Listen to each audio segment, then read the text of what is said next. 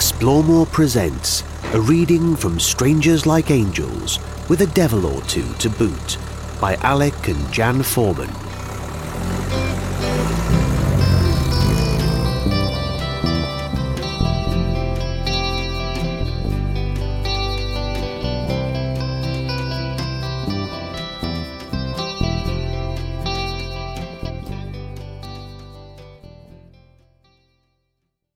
Hello, Alec and I would like to say thank you for listening to our podcast. If you have any questions, do please write to alecjan@gmail.com and do write podcast in the subject line. Thank you. Chapter 3, Bedouin Wedding, Sultanate of Oman. Over breakfast the next morning, Alec mentioned the British Antarctic Survey were leasing one of the Twin Otters out for the summer. Taylor Woodrow Towle, a construction company, was hiring the plane to support their work in the Middle East. They're looking for a crew to ferry the plane from Canada to the Sultanate of Oman and stay there for 5 months. It's accompanied, so Giles is going as the pilot and taking his girlfriend Vonnie along. They asked if I would like to go as the engineer. Really? So I could come too? Well, if we went, it would delay our journey. Yes, but it's a great opportunity. We should go. Still holding on to our dream to take a journey by vehicle, just the two of us, to far and distant lands. The dream we had planned and saved for since we met in 1972 would have to be postponed.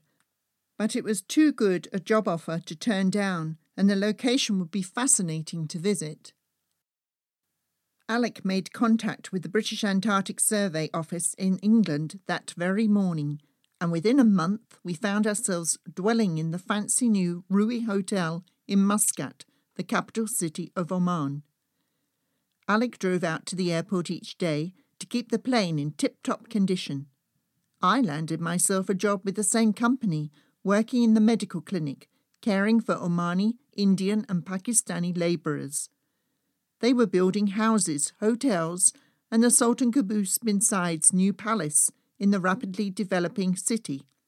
Being a Muslim country, Friday was the weekly day of work, when we regularly took a company car out to explore the interior of Oman.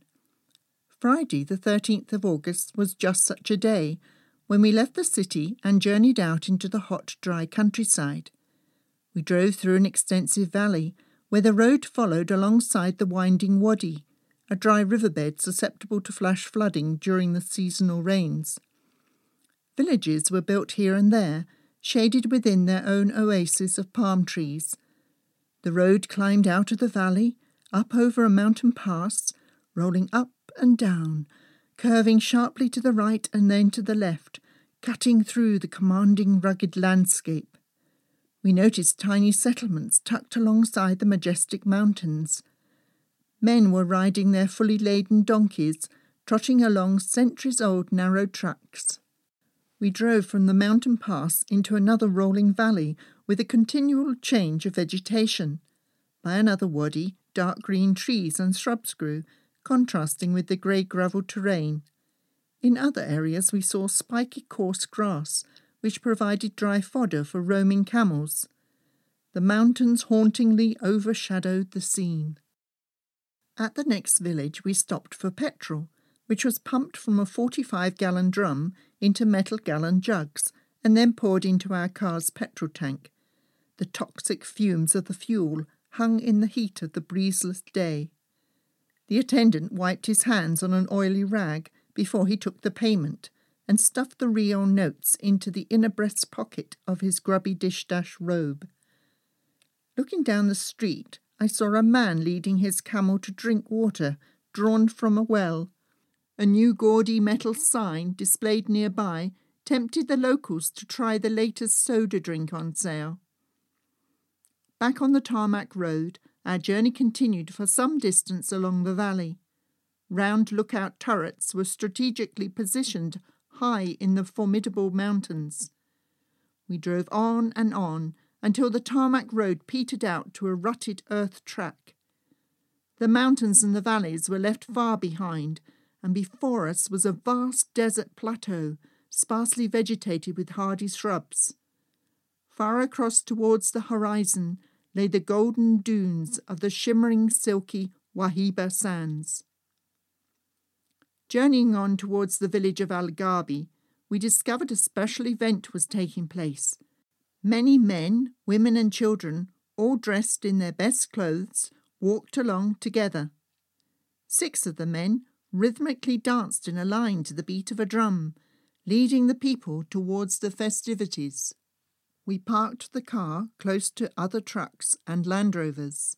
Immediately a crowd of children swarmed around us, brown faces and hands pressed against the windows as they peered in to see the white strangers.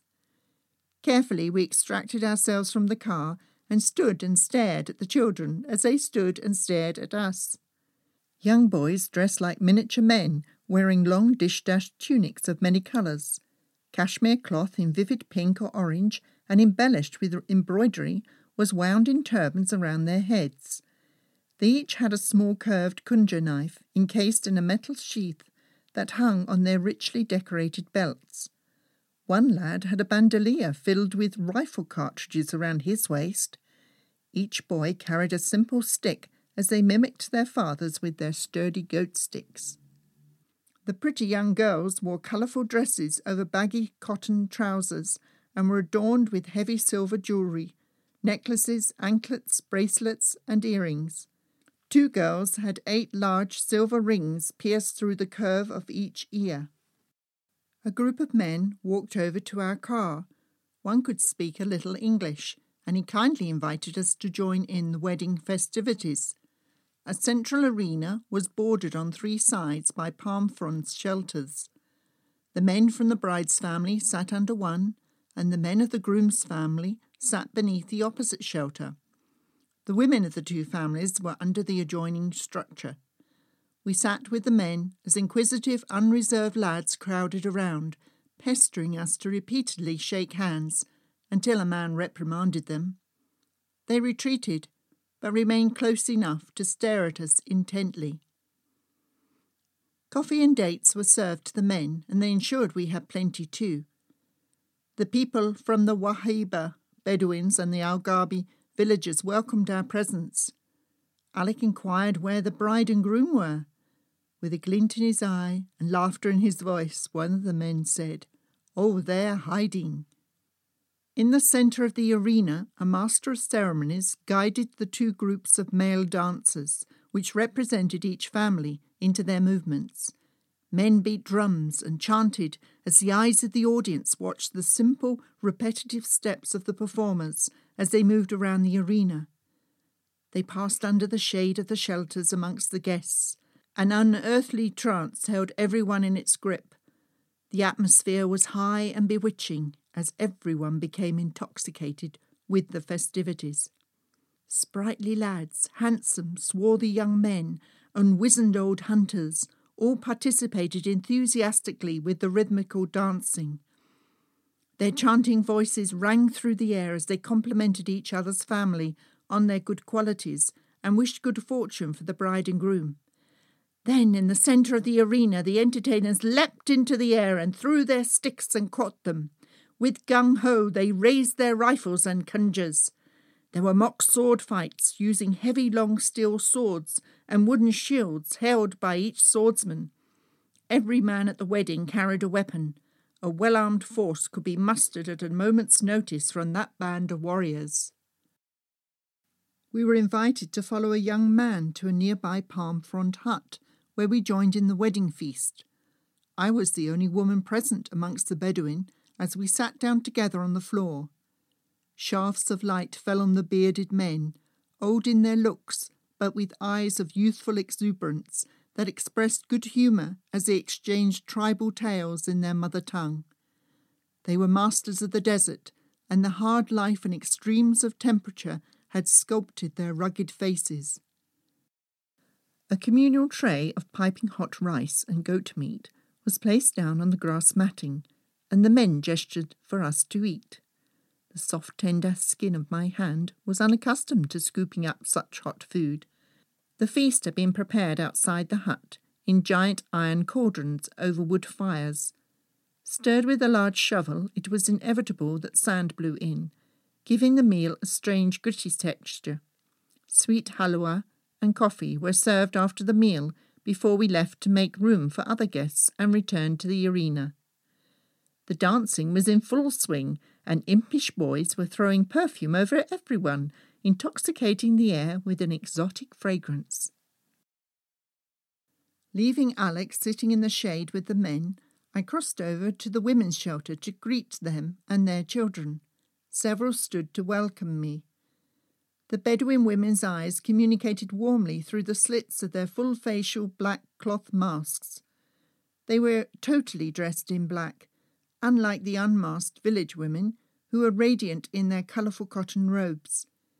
Each lady displayed the wealth of her family by her heavy adornment of gold and silver jewellery.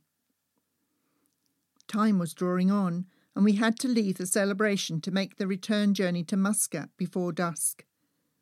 Back at the hotel, we took a refreshing shower and dressed smartly for dinner.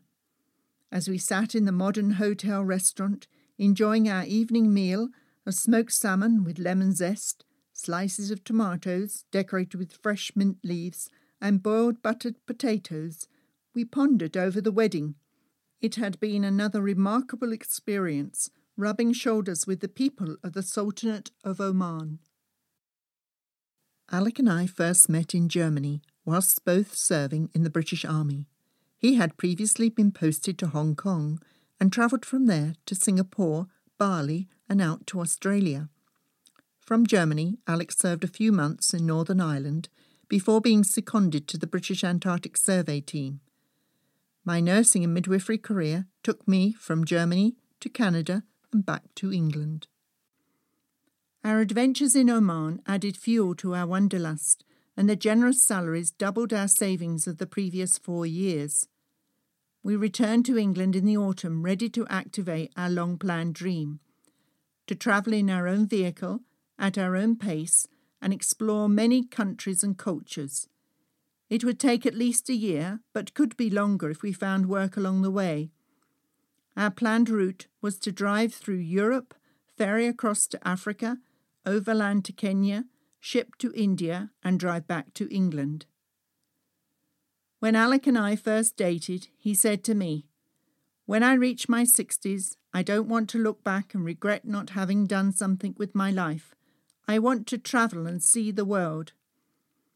How fortunate was I to have met a man who is hungry for adventure, eager to make things happen, and longed to share that all with me. On the 20th of September 1976, we purchased a 1974 Series 3 long-wheelbase blue and cream Land Rover from Alec's Uncle Jeff. Because the vehicle had begun its working life on the farm, hauling pigs and potatoes, it took us 3 days to flush out the pong. Over several months, whilst we lodged with Alec's parents in Newton Regis, Warwickshire, Alec converted the Land Rover to become our very first home. To guard against extremes of weather on our journey, Alec first insulated the interior aluminium walls, doors and floor. An elevating roof was constructed and fitted, which allowed us to stand upright in the back, between the kitchen cupboards on the left and the wooden bench-cum-bed on the right. You could sit on the bench and open the drop-down hinged horizontal cupboard door as a nifty mini dining table. As you climbed into the Land Rover through the back doorway, on the left there was a small wooden box seat discreetly hiding the chemical toilet. Blinds were installed fore and aft of the living quarters for privacy at night, plus small fluorescent strip lighting. A charcoal filter was plumbed into the worktop to have safe drinking water pumped from the water storage tank down in the bilges. My contribution in transforming the Land Rover into a comfy mobile home was to sew soft brown fabric covers for the foam bench cushions. I also made a long zipped tube of fabric to store our bedding. It hung along the right side of the interior, providing a headrest for the bench seat. The fabric of the bedding bag was a jazzy pattern of yellow, brown and white that added a cheerful splash of colour to the decor. A second auxiliary petrol tank was fitted under the driver's seat. The roof rack that extended out over the bonnet of the vehicle carried the large wooden storage box, custom-made by my dad in Brentwood, Essex. 2 frames carrying 3 empty petrol jerry cans in each were slotted between either side of the box and the upright edge of the roof rack. A further 6 jerry cans stood side by side behind the wooden box. Metal sand ladders were also bolted along the outer sides of the rack. Alec mounted a capstan winch on the front bumper, and we had 2 spare wheels, one on the bonnet and the other on the back door, which made it very heavy to open and close. Padlocks secured everything in place to deter pilfering, and bolts were fitted on the inside of each door to keep intruders out as we slept. On the administration side, I made several trips in and out of London to apply for visas, which involved going from one embassy to the next, delivering and collecting our passports. A carnet de passage for the Land Rover and international driving licences were ordered from the Automobile Association, foreign currencies bought and vaccinations received. We spent a lot of time and money purchasing supplies, such as vehicle spare parts, maps, a compass, dried food, medications, a mosquito net, toilet rolls, and kitchen equipment, including 2 Primus stoves, one that burned paraffin and one petrol. I made 2 blue leather pouches with cords to go around our necks. These were used to carry our passports and some cash. Travellers' cheques and foreign hard cash were hidden behind wooden panels inside the Land Rover to spread our funds out in several secure places. Referring to the advice from experts on overland travel, such as trail finders, we endeavoured to be as well prepared as we could be. At the beginning of February 1977, all our lists were checked off. The ferry was booked, the Land Rover was ready, and there was nothing more to do. The time had come to realise our dream.